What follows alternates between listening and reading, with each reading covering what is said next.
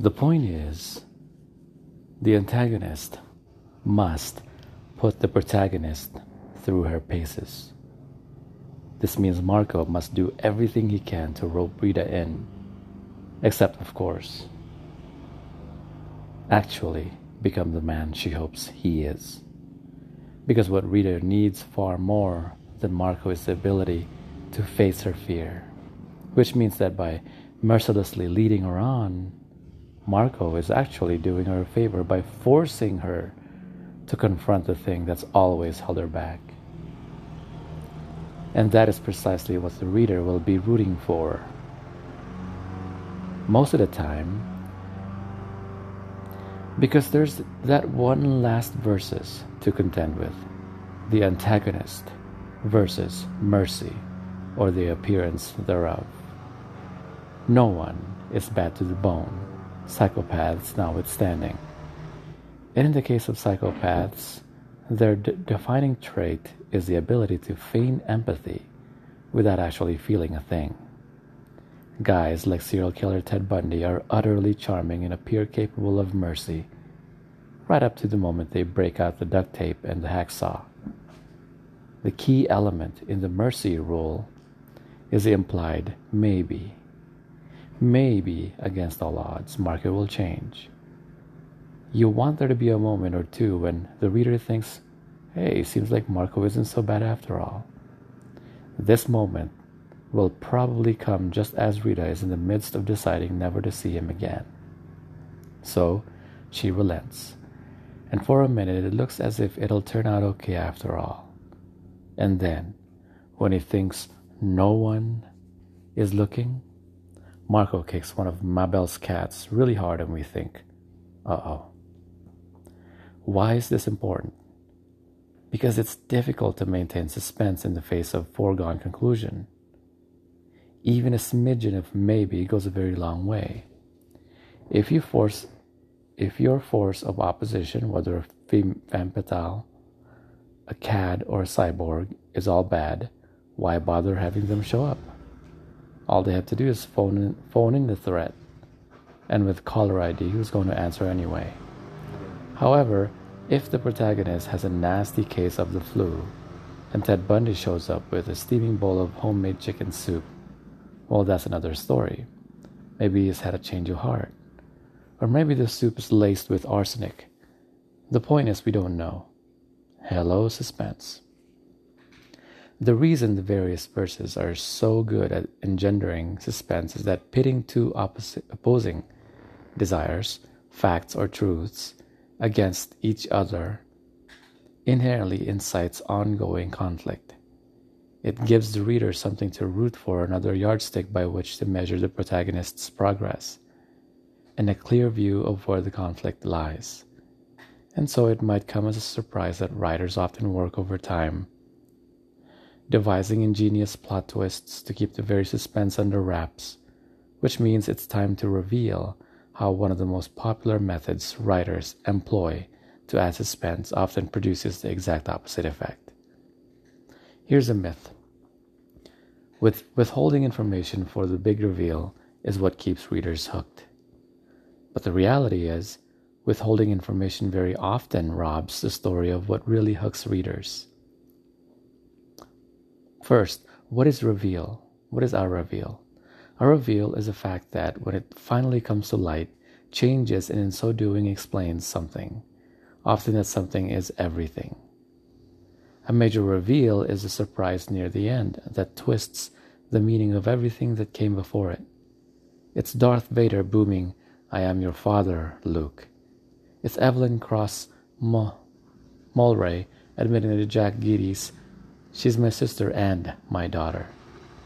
It's Norman Bates in his dead mother's dress. These reveals are shocking, yet they are completely believable the second we hear them. Why? Because up to that moment, although the story made sense, we couldn't quite shake the feeling that there was more going on than met the eye, which was actively trying to make sense of, which we actively tried to make sense of throughout. This is something we were able to do because the writers gave us a specific pattern of hints all the way along. And so, although each story made sense up to that moment, In light of the reveal, it makes even more sense. But make no mistake, it is only because of the pattern of hints that the reveal, when it comes, is instantly accepted as truth. Otherwise, it's one of the three dreaded C's: a convenience, a contrivance, or a coincidence. It's like reading a murder mystery in which we find out the last page that the hero, about to go to the gallows for a murder he didn't commit, has a guilty evil twin who no one, including one suspects the writer, knew existed up to that moment. The problem with such books is that because the author has kept so much crucial information secret, we have no idea what is really going on, nor do we have a way of figuring it out. Or worse, we don't even know that there is anything going on beyond what's on the page. For instance, once I read a 500-page manuscript about Fred, an unscrupulous automotive executive who staked his company's fortune on a car that on the eve of its unveiling he discovered had a potentially fatal design defect. Squelching the information, Fred put it on the market anyway, with the expected tragic results. The novel was about how Fred was then brought to justice. The manuscript contained no surprises until 450. That's when it was revealed that Fred had been the subject of an ongoing undercover FBI investigation from the start. In fact, several of his close personal associates, including Sally as his mistress, had been spying on him from the get-go. There wasn't a whiff of this in the manuscript, mind you, not even the slightest teeny-tiny hint. When I asked the author about it, he smiled and said he'd done it on purpose because he was saving it for a big reveal at the end. The trouble was no one would ever have read that far. Why? Because by working mightily to keep the reader in the dark, he had robbed the story of what would have been its primary source of tension and suspense. Talk about irony. The truth,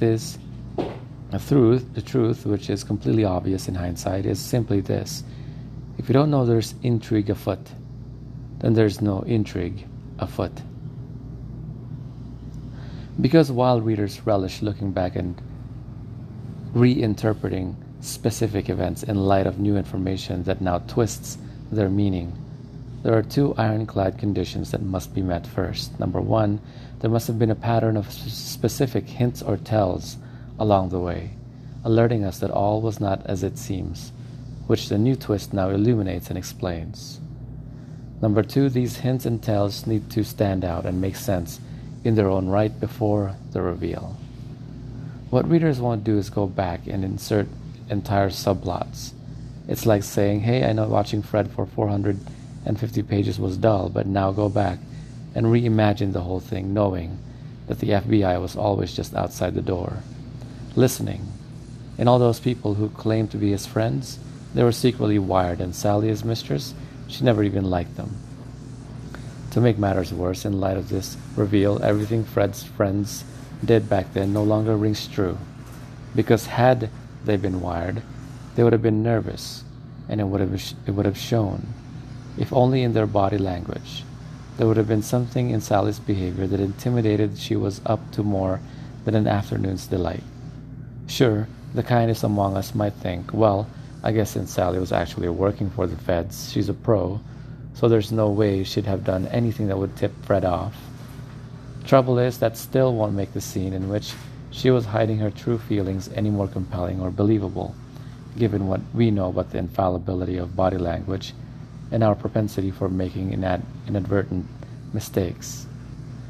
Not that we have to know or even suspect what Sally's really up to, but we do have to know that something about Sally's behavior is off, thus alerting us to the fact that there's more going on than meets the eye. You want us to try to figure out what that might be. To that end, you can mislead, or as opposed to lie to, us along the way.